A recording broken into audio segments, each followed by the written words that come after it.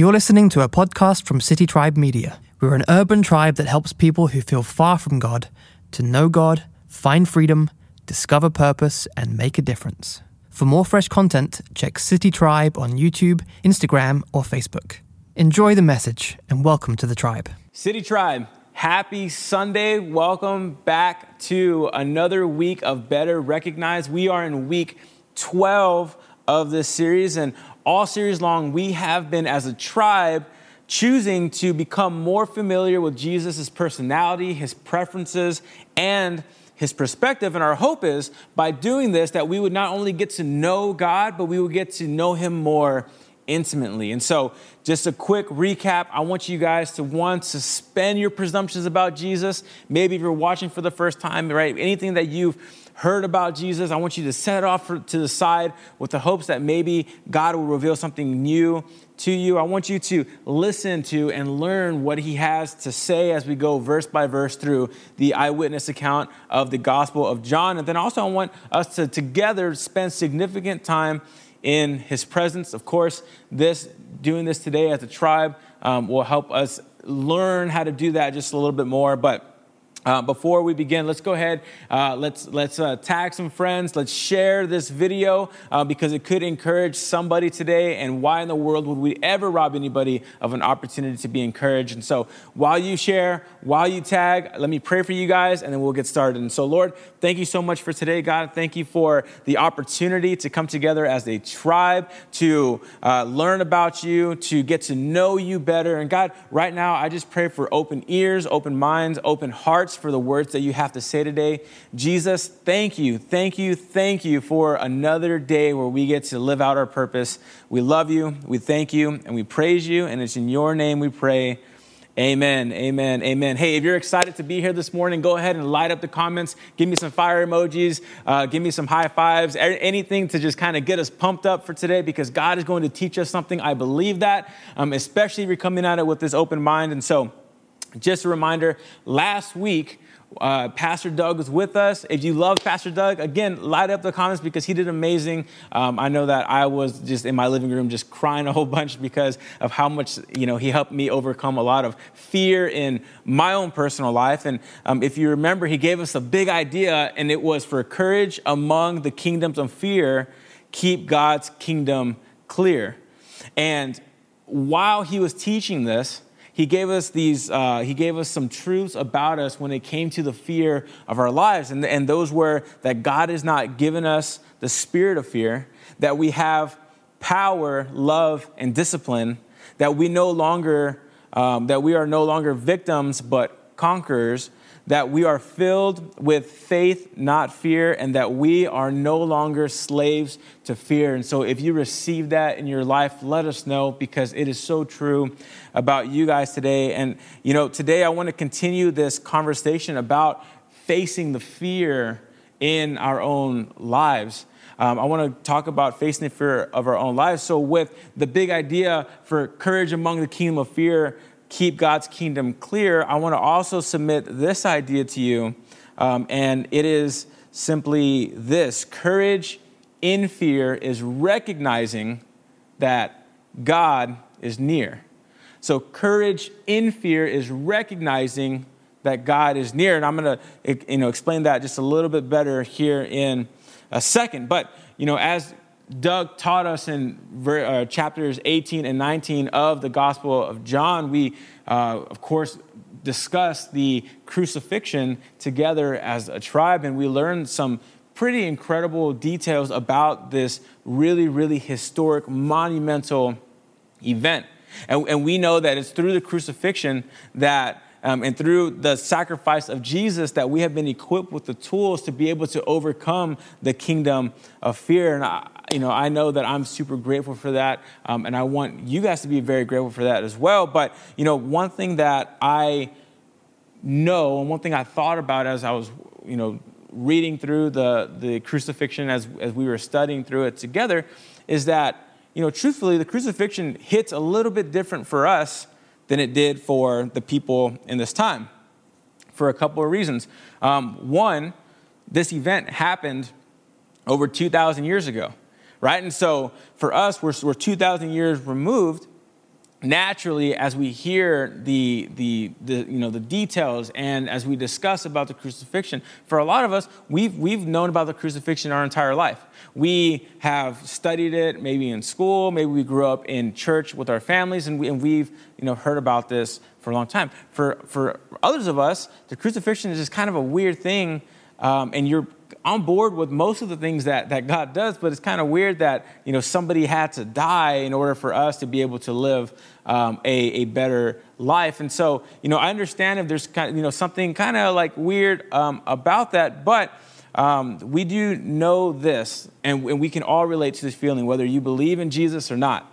We can all relate with the feeling of losing a loved one that is close to us. And for the people in this time, for 12 people in particular, there was this sense of great loss when it came to the death of their friend Jesus. And so now, as we pick up in John chapter 20, I want us to have in mind this thought. And the thought is, can you remember a time when you lost somebody that was near and dear to your heart? Somebody that was close to you? Because we are now picking up, the story as we are kind of focusing in on the fact that Jesus has now been dead for a couple of days now. We're coming in on Sunday morning, and again, we all know the feeling of the day or 2 days after we lose that loved one, that feeling of sadness, of deep remorse, the feeling of, did that actually happen? Did we actually just see that? Are we really living in a world where this person is not here anymore? We can all relate to that feeling. And, right now the disciples are feeling this exact feeling. And on top of that, they're experiencing fear. And we're going to talk about what kind of fear what they're experiencing here in a second. And so you can read with me, with that fresh feeling in mind, you can read with me in John chapter 20, where John writes here. He says, early on the first day of the week, while it was still dark, Mary Magdalene went to the tomb and saw that the stone had been removed from the entrance.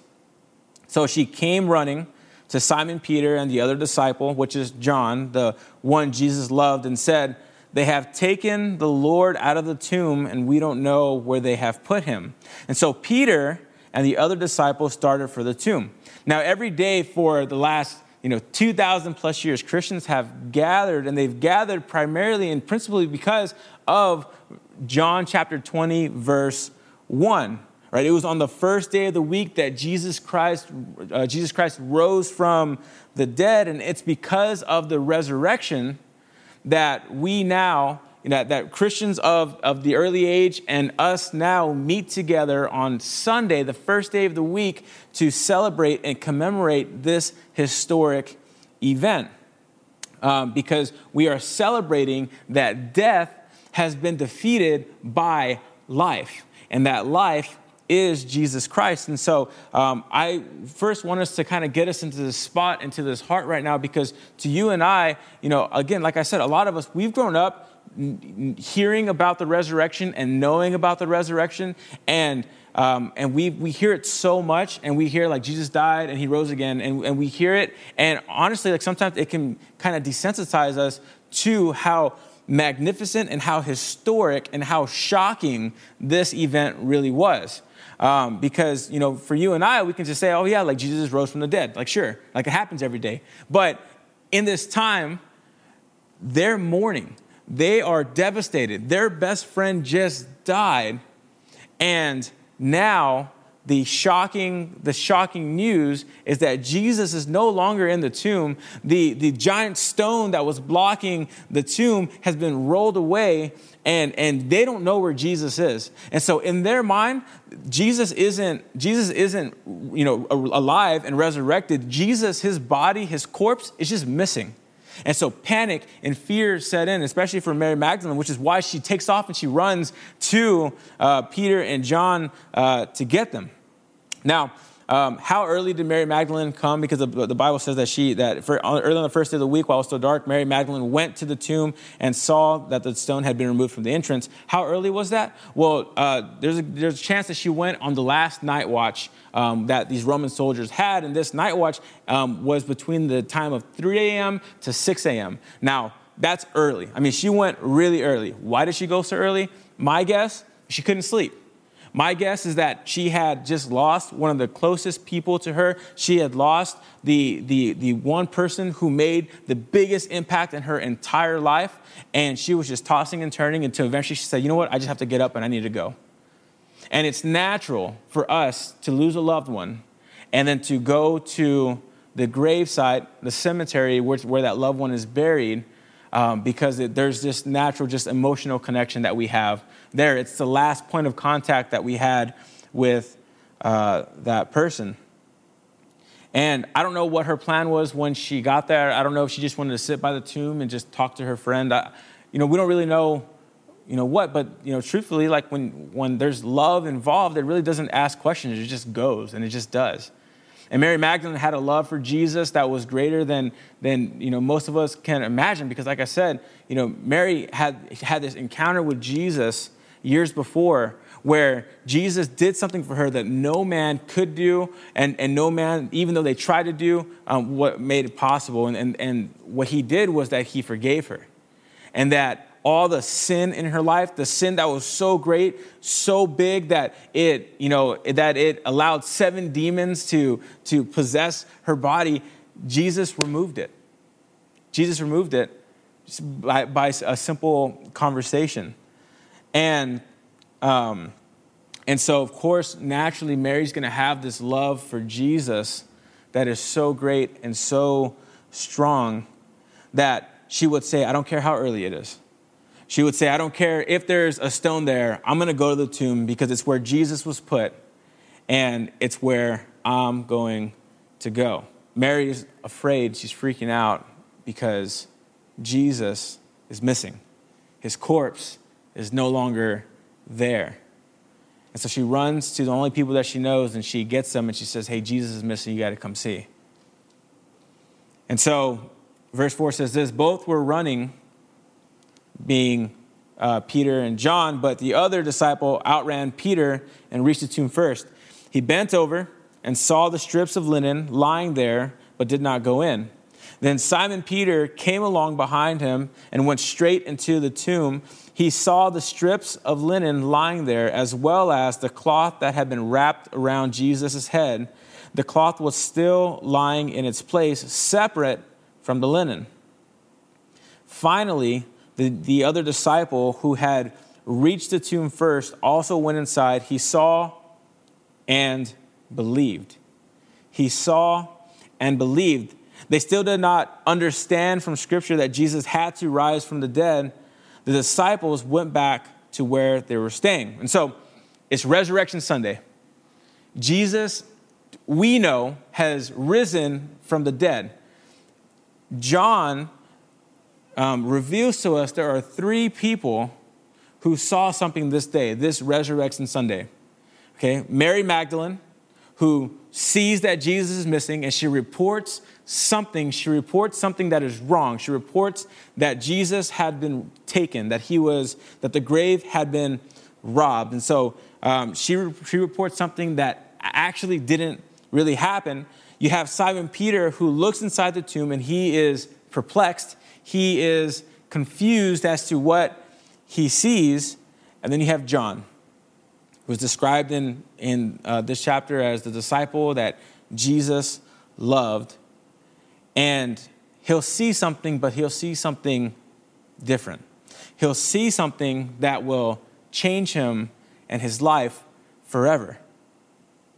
And as they are observing the tomb, as they're looking at the tomb, we read this, that there's a word, an English word that is in this piece of Scripture 3 times, and that word is saw. That word is saw. In verse 6, it says Simon Peter came along, or verse 5, it says that he bent over and saw the strips of linen lying there, but did not go in. That's John. John bent over, he saw the strips of linen lying there, but did not go in. Okay, that word saw translates to the word biepo, which is a Greek word that simply says that John noticed. He took notice of what was inside the tomb. All right, verse 6, it says that Simon Peter came along behind him and went straight into the tomb. He saw the strips of linen lying there, as well as the cloth that had been wrapped around Jesus' head. Now that word translates to the word theepo, and that is really where we get the word theater from. And what this word directly translates to is that you are studying it closely. You are studying it with intent. You know, it's as if you are sitting in a theater and you're watching a play and you're just fixed on it. You don't necessarily exactly know how all of it's unfolding. All you're doing is you are just studying it and you are focusing it with the hope that you would be able to understand what is going on eventually. And then the last time that we see this word saw is in verse 8, where the Bible says this: finally, the other disciple who had reached the tomb first also went inside. He saw and he believed. He saw and he believed. And that word translates to horeo, which is to see with comprehension or to understand what you are seeing. And John understood in that moment what Jesus had just done.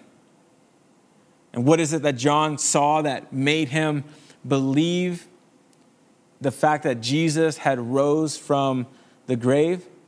Well, it's like this. When the Jewish people, when they would pass away, when they would die, they would bury the Jewish people with strips of cloth, and they would use this gooey substance made out of aloe and spices, and they would wrap each limb around with the strips of cloth and this gooey substance. Eventually, they would wrap the whole body with these strips, and it would harden around the body like a cocoon. And so, as they would do this, they would of course wrap the face separately with a special cloth. And as John is looking at this scene, as he steps in and he looks, and he sees with comprehension, he notices that the linen is still in its place, that the cloth is separate and it's folded up separate from the linen. And, we know, and John knows, that if anything were to happen, if, maybe Jesus woke up and he would have ripped up, his cloths to try to escape. If he was stolen, that the cloth would have been taken with the body. They wouldn't have taken Jesus out of the cloth first. But because this cocoon was still in the same exact place, because there were no rips in it, because if you and I were trying to break out of this, the tomb would be a mess. But because everything was in right order, John connected in his mind that the only possible explanation is that Jesus had risen from the dead. The Bible also says that they also see the cloth that had been wrapped around Jesus' head, and the cloth was still lying in its place, separate from the linen. And the Jewish custom in this time, and this is really cool, I was really excited to discover this. The Jewish custom in this time was that when you would go visit a person's house, if you were treated favorably, if they treated you really nicely, they gave you all the works and they washed your feet, they did all the good stuff, that the guest, you as the guest, you would take the cloth or the napkin and you would crumple it up and you throw it on your plate as a sign that, hey, you treated me really well and I appreciate what you did here. But if you were treated wrong, or if you were treated without favor, you would politely fold up the napkin, you would place it on your plate, and it would be as if you're politely saying, I'm never coming back here again. And that's harsh, right? But Jesus politely folded up his cloth and he placed it there as a representation that I am never coming back to this spot again. I am not coming back to the grave again. I have risen, I am alive, and I am not coming back here. And if you're grateful for the fact that we have a God who is showing to us that he is alive, that he is not dead, that he is living, and that because he is living, then we also have new life, then go ahead and just light up the comments real quick. Just put a thank you, Jesus, in there. Light up, give me some fire emojis, because we are so blessed to have a God who with so much care and intent would choose to show us in this way that he is not going back to the grave, and neither are we. And so I want to encourage you with that. But now we have, these two disciples who see what's going on. We have one who understands what has happened. Yet we still have Mary Magdalene, who is still freaking out and who is still perplexed by what she had just seen. And so verse 11 says this: "Now Mary stood outside the tomb crying. As she wept, she bent over to look into the tomb and saw two angels in white." In other accounts of this event, it describes the angels as looking like two men, but truthfully, they're just heavenly messengers. And so they were seated where Jesus' body had been, one at the head and other at the foot. And they asked her, "Woman, why are you crying?" Now, this is a weird question to ask a woman, right? Imagine if you went to a cemetery and there was a woman crying next to a grave, and you walked up to her and you're like, "Hey, why are you crying? Like, what do you got to cry about?" Right? It's a weird question to ask, but Mary responds in this way. She says, "They have taken my Lord away," she said, "and I don't know where they have put him." At this, she turned around and saw Jesus standing there, but she did not realize it was Jesus. Jesus asked her, "Woman, why are you crying? Who is it that you are looking for?" And thinking he was the gardener, she said, "Sir, if you have carried him away, tell me where you have put him, and I will go and get him." She says, "Tell me where you have put him, and I'm going to go get him. I'll take him away with me." Now, I don't really know how much Jesus weighed, but I do know that they buried him with something around 100 pounds of aloe and spices and cloth. And so to combine that with his body weight, let's give a generous guesstimation that he's 250 or more, right? And so even if Mary was like the strongest woman in the world, even if she was like the German lady from Dodgeball and she was that big and strong, where was she going to take it? Where was she going to take this body? Because again, remember, she's not looking for a resurrected Jesus. She's looking for a dead corpse. She's looking for a body. Obviously, she's flustered. She's not thinking through the details of this, obviously. But again, love doesn't care about details. Love just does, and love just goes. Love just shows up and wants to do something about it. And so what is Mary looking for? Again, she's looking for a corpse. She's looking for a body, but she doesn't recognize Jesus standing right in front of her. Why? Well, one, it's early. It's still dark. And she probably has tears in her eyes, so it's clouding up her vision because she was just crying. Two, maybe because Jesus is resurrected and a resurrected body maybe has different features than, or maybe more enhanced features, though maybe some similarities. And three, possibly Jesus just didn't reveal himself to her. Maybe possibly she was supernaturally restrained from seeing Jesus. But look at how Jesus reveals himself to her. And I don't want you to miss this. Look at how Jesus reveals himself to her. He says this in verse 16. Jesus said to her, "Mary." One word, Mary. And look at her response. She turned towards him and cried out in Aramaic, "Rabboni," which means my teacher. My teacher. She recognized his voice. One word Jesus used to change her mood from sorrow, grief, sadness to joy. Mary. It was her name spoken by Jesus. And I know, because of the love that she had for Jesus, that there's a good chance that Jesus said her name in a very special tone. Jesus said her name in a way that she would recognize, that she would be familiar with, that she would feel loved with. Mary, she turned her head around and she said, my teacher, my teacher. I mean, so how does he reveal himself to her? How does Jesus reveal himself to Mary, not visually, but vocally, by speaking his word over her? You know, the Bible tells us in Romans that faith comes by hearing the word of God. It was the word of God that revealed himself to her. You know, and in that moment, she went from fearful to joy, because courage and fear is recognizing that he's near. Can you relate to this? I mean, have you been in a spot before where you are sitting next to a situation that you believe is dead, a situation that you believe there's no hope for, that there is no courage for, that there is no overcoming, a situation where you believe and you think to yourself, Jesus, where are you? God, why is my life so hard? Why do I find myself in this situation right now? I mean, have you sat there and thought to yourself, God, where are you? Well, there's a good chance there's a 100% chance that if you are a believer in Christ,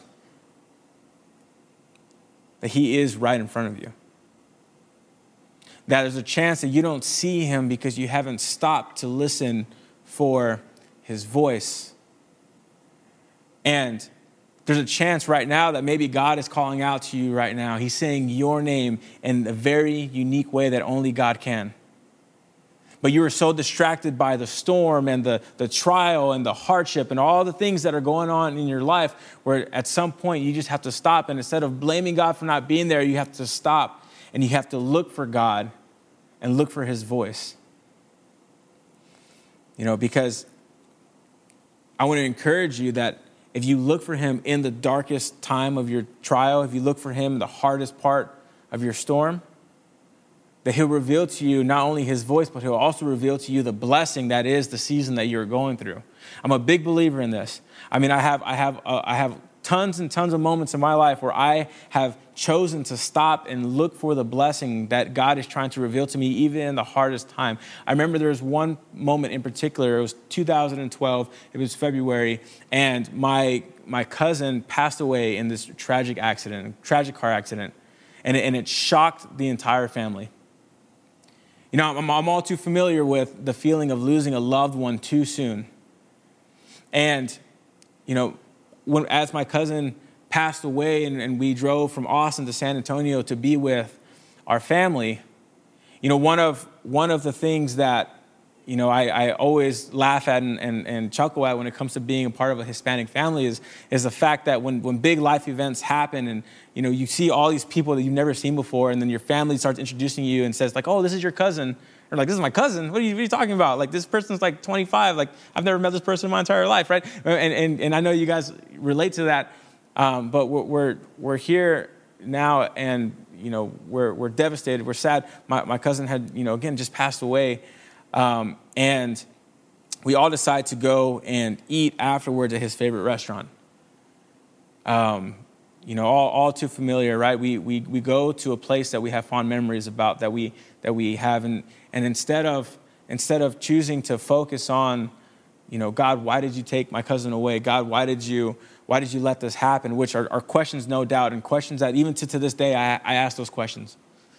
But in that moment, you know, we chose together as a family to look for a blessing in that, and that blessing was the fact that we had this whole section of our family that we didn't even know existed.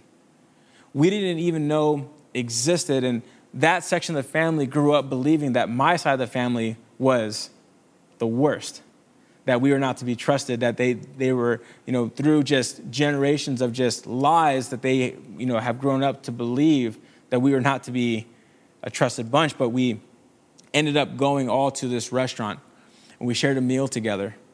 And God used a moment that was tragic, that was sad, and that to this day, every year in February, I'm sad and I'm bummed out and I miss my cousin, but he used it to restore a section of my family that had been broken for a very long time. And though I lost one cousin, I gained so many more. And I now, you know, have this family that is just the most incredible family that I could have ever dreamt of. My brother has a best friend in my cousin, Adam, and it is just amazing to watch. But see, God used this moment, this dark moment in our family for his good. But we would have missed it if we didn't stop and look for it. And so right now, I just want to encourage you that though your situation might be fearful, though you might be lacking courage, that courage in fear is simply recognizing that God is near, and he is. And so I want to encourage you with that.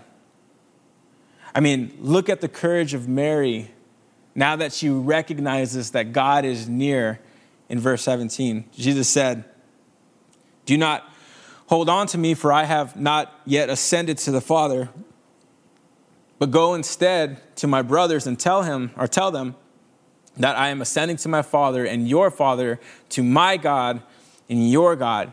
And Mary Magdalene, this is her courage, went to the disciples with the news.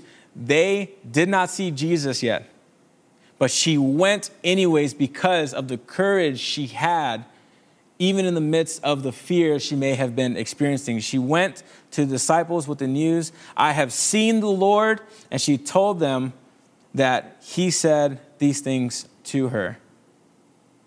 And so when Jesus tells Mary, "Hey, don't cling on to me," basically what he's saying is, hey, don't fasten yourself to me because I still have stuff to do. I'm going to be here for like 40 days. You and the disciples have stuff to do. I need you to go. And he commissioned her to go and spread the news that he had revealed himself to her.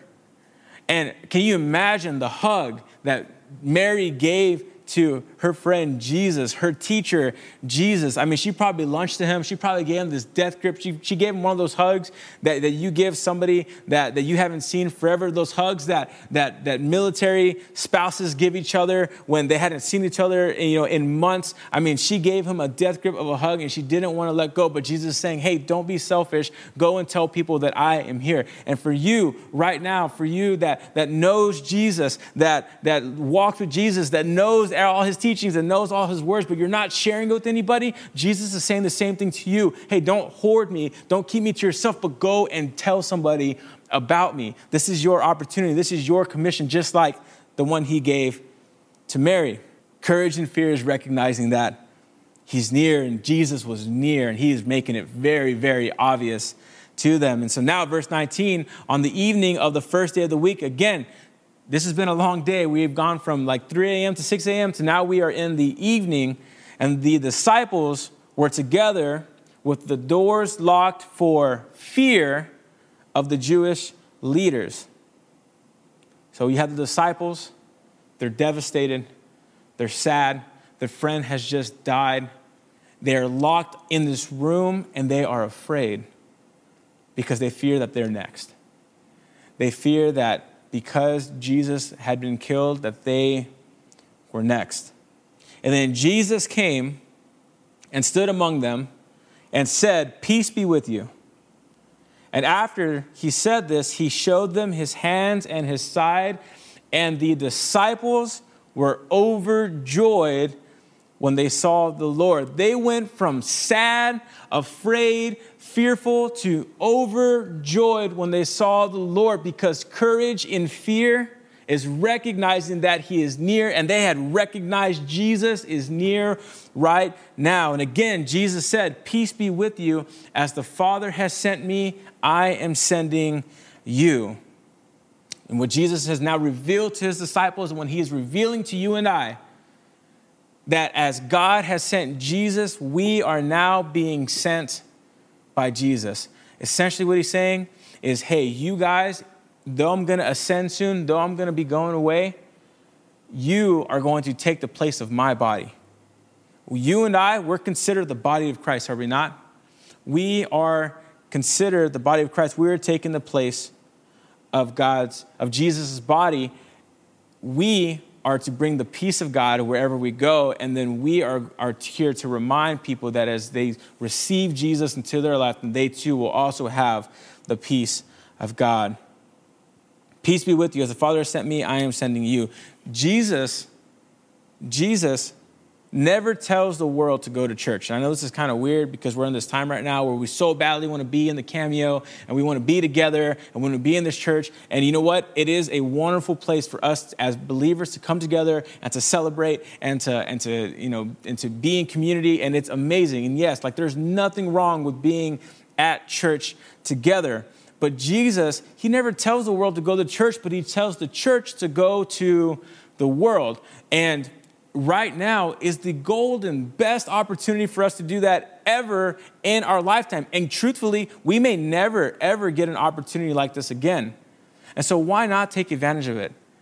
And so instead of being bummed out that we haven't opened up the church, and instead of messaging us, telling us, when are you going to open the church? Instead, use this opportunity to take on the challenge that Jesus has given you to go and spread the good news that Jesus is alive. And that Jesus is living amongst us right now, and that he is near, and that any moment of fear that we have, we can experience courage instead. And with that, verse 22, he breathed on them and said, receive the Holy Spirit. If you forgive anyone's sins, their sins are forgiven. And if you do not forgive, they are not forgiven. And verse 24 says this, now Thomas, also known as Didymus, one of the 12, was not with the disciples when Jesus came. So the other disciple told him, we have seen the Lord. But he said to them, being Thomas, unless I see the nail marks in his hands and put my finger where the nails were and put my hand into his side, I will not believe. So basically Thomas is saying, hey, there's nothing that you can tell me right now that's going to make me believe that Jesus is actually back, that Jesus actually came back. Verse 26 says this, a week later, his disciples were in the house again. So, they were in this house with Thomas for a week, hearing him complain and hearing him doubt the fact that Jesus had come back. And Thomas, this time, was with them. Though the doors were locked, once again, the doors were locked, Jesus came and stood among them and said, peace be with you. And then he said to Thomas, that would freak me out. I don't know about you. But then he turned to Thomas. And he was like, you. And he said, put your finger here. See my hands. Reach out your hand and put it into my side. Stop doubting and believe. Stop doubting and believe. The moment that Thomas realized that courage and fear was recognizing that Jesus was near, look at how far, look at the complete 180 that Thomas, went the moment he realized this. Thomas said to him, my Lord and my God. My Lord and my God. That is, I am now looking at my Lord and my God. A week before, Thomas wasn't in the room, so he missed out. He missed out on the joy that the others experienced. And don't you think the disciples, when Jesus came back the first time, thought, man, you know what? I wish Thomas was here. Man, I wish Thomas could experience this. That's why they went and told him. But here's the thing.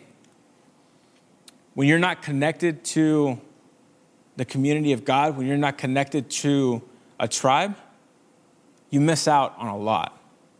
You miss out on so much, which is why we are told to commit to fellowshipping with one another as we see the day approaching. Sometimes our schedules don't mesh up. We know that. Sometimes we can think of every excuse ever to not be a part of a tribe, like I'm too busy, my kids have too much going on, my spouse has this going on, the Spurs are not in the playoffs, so you can't use that as an excuse. But, we have so many reasons. I say this a lot to my students, that excuses are like belly buttons. Everybody has one. We can all have an excuse for not being a part of a tribe, but we have to make a decision that being a part of a tribe, it is in my best interest to be a part of this because it is important, because I don't want to miss out on the awesome things that God is doing with the tribe that he has placed me in.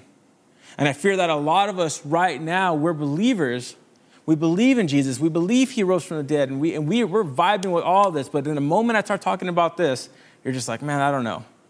But the thing is, I'm tired of us, of that. I'm tired of the fact that there are people at our church right now and in our tribe that are walking around this earth not belonging to a tribe.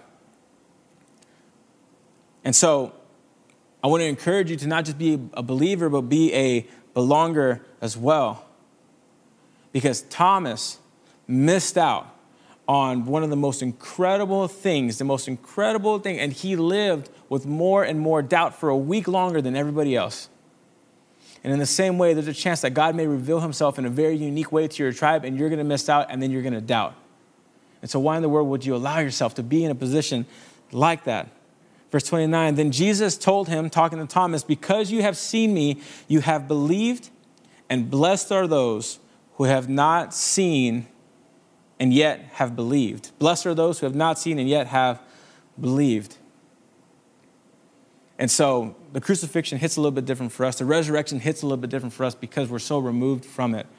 But imagine the shock value. That is, Jesus is back and he is alive in front of them. And it is crazy because the one they thought was dead is now alive. One of the coolest things is that even today, to this day, Jesus is revealing himself to us that he is alive, that he is moving, that he is working, that he is still doing miracles. And today, we get to see a visual representation of the belief that is absolutely true, because today is a very special Sunday. It is Baptism Sunday. We obviously can't meet together to baptize in person. And though that's unfortunate, we have some people who say, you know what, I don't want to wait. I'm tired of waiting to get baptized. I'm tired of waiting because I can't wait any longer. I want to do it now. I want to tell people now that I have decided to believe. I have decided to receive the blessing that Jesus has for me for believing, even though I didn't exactly see the crucifixion, even though I didn't exactly see the resurrection. But I know that in my heart, because what has been revealed to me is that Jesus is alive. And so together, guys, let's enjoy this moment right now as we witness that we have tribe members, that we have people, a part of our tribe, that have made the decision and they have declared that they believe in who Jesus was, that through Jesus and through the death and resurrection, that they too have life in him. Check this video out.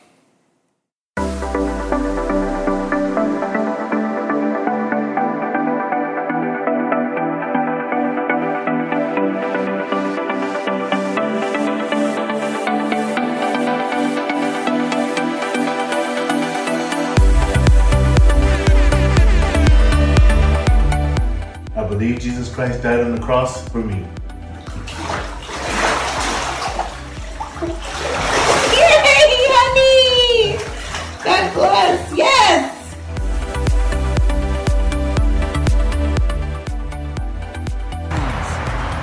Do you really believe that? Yes. You do? Yes, You believe in your yes, I heart? do. So that at this very moment, you're going to be baptized. Okay. This is going to be a very special moment for you. Okay. You ready? Okay, so when you go down in the water, it means you're going to be buried with him and you're going to rise with God. Okay? Okay. Here we go. 1, 2, go.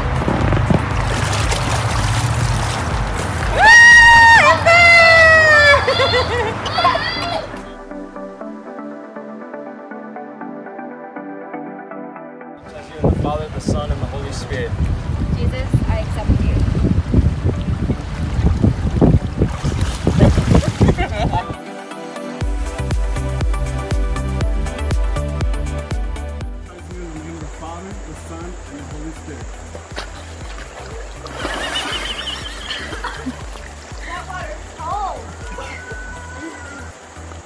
She said that water is cold.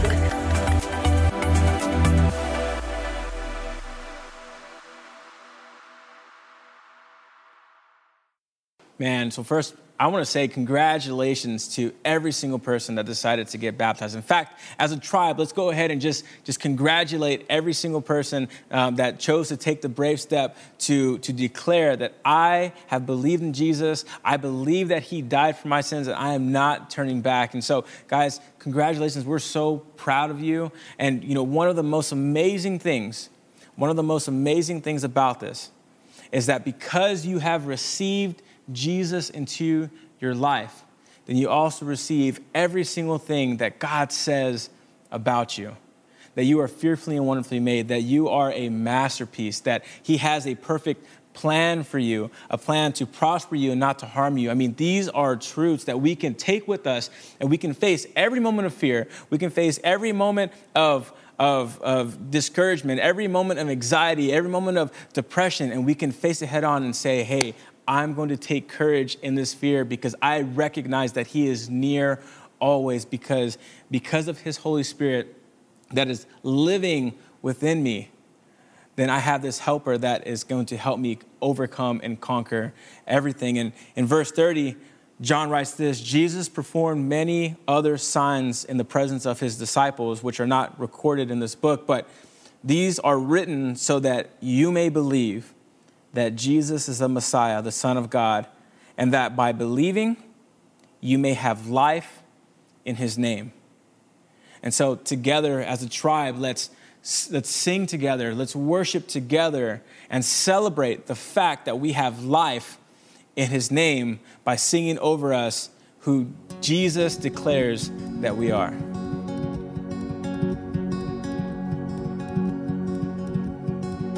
Who am I that the highest king would welcome me? I was lost, but he brought me in. Oh, his love for me. Yes, his love for me.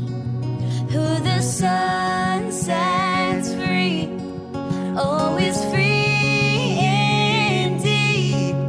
I'm a child of God. Yes, I am. Free at last, he has ransomed me. Yeah, his grace runs deep. And while I was a slave to sin, Jesus died for me. Yes, he died for me. Who the Son sets free, oh, is free indeed. I'm a child of God. Yes, I am. In my Father's house, there's a place for me. I'm a child of God. Yes, I am. I am chosen, not forsaken. I am who you say I am. You are for me, not against me. I am who you say I am. I am chosen, not forsaken. I am who you say I am. You are for me, not against me. I am who you say I am. Yes, I am who you say I am. Who the Son sets free, oh, is free indeed. I'm a child of God. Yes, I am. In my Father's house, there's a place for me. I'm a child of God. Yes, I am. In my Father's house, there's a place for me. I'm a child of God. Yes, I am. I'm a child of God. Yes, I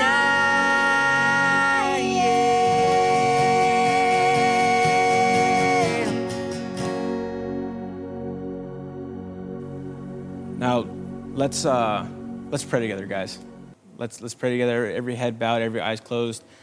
If you have been watching today, and there has been just this calling on your heart this feeling that you're just like, man, I want to know who that God is. I want to know who Jesus is. I want to choose to believe that Jesus loved me enough to die for me on a cross, but then also to rise again 3 days later so that I too can overcome death, so I too can face any fear, any trial, any hardship, and overcome it.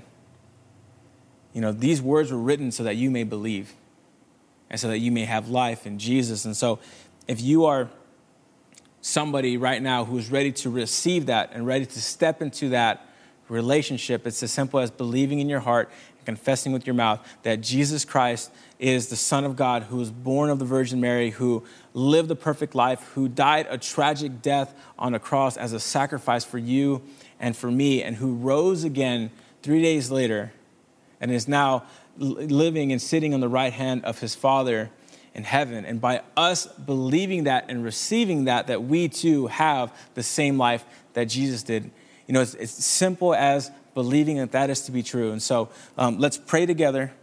And if that's you, you can pray something similar to this. Like I said, these aren't magical words, but these are the words that you've already said in your heart. You're just saying out loud. And it's simply this: Jesus, I acknowledge that up until this point, my life has kept me from you.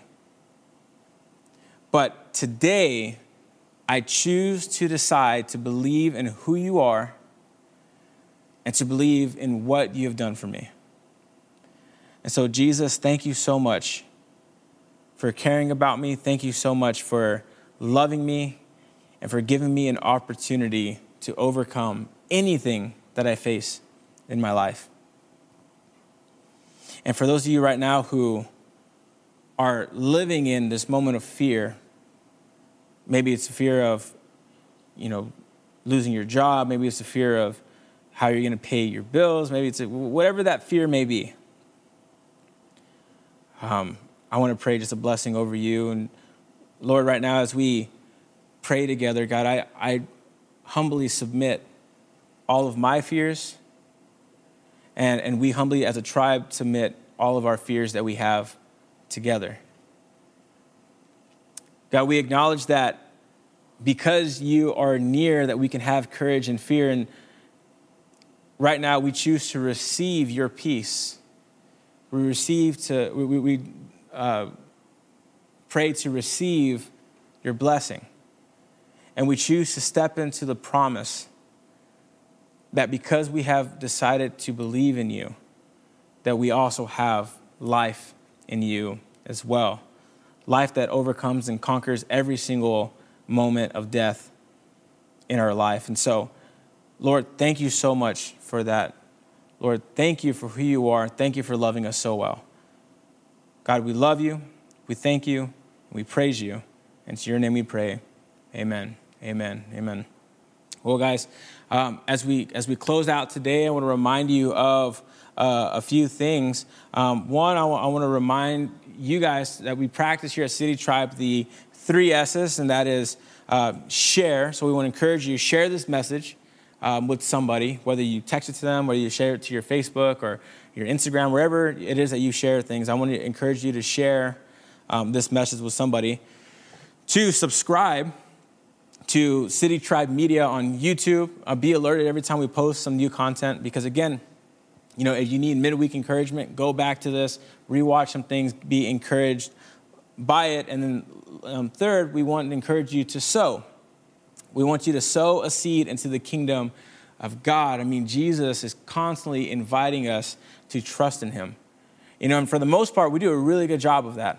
But there's always something that holds us back, and typically it's our finances. And Jesus is saying, hey, man, I want all of you. I don't want just some of you. And I want to encourage you to practice what we practice here at City Tribe, which is the first fruit tithe to the local storehouse. It is the first place that your money goes to is the first 10% to the local storehouse, which is your church. Now, if you don't regularly attend City Tribe and you attend somewhere else, I want to encourage you to practice it there because we just want to see you be blessed. We want to see you receive the blessing that is attached to your commitment to generosity. And so there are some ways that we tithe here. Of course, there is online at citytribe.church. You can click the giving link there. You can do mail-in. The address will be below me here. And then also you can text a tithe, which is my favorite thing to do, by texting the word tribe to 74483. So it's tribe space the dollar amount to 74483. And so I want to encourage you with that. Thank you for your generosity. Thank you for sowing into the kingdom of God, because without you, City Tribe isn't possible. It's really not. And so thank you for that. That being said, let me just say a word of blessing over you guys as you start your week. And so as you log off today, as you start your week, as you go through school and as you go through work, as you try to figure out this life right now, I just want to pray that every moment of fear that you face, I want you to be encouraged that no matter what, God is near. But you have to look for him. And so, guys, have an amazing Sunday. Look for God in every situation of your life, because I promise you, he is there. I love you guys. Have a great Sunday. We're glad you were part of the tribe today. To further connect with us, check citytribe.church.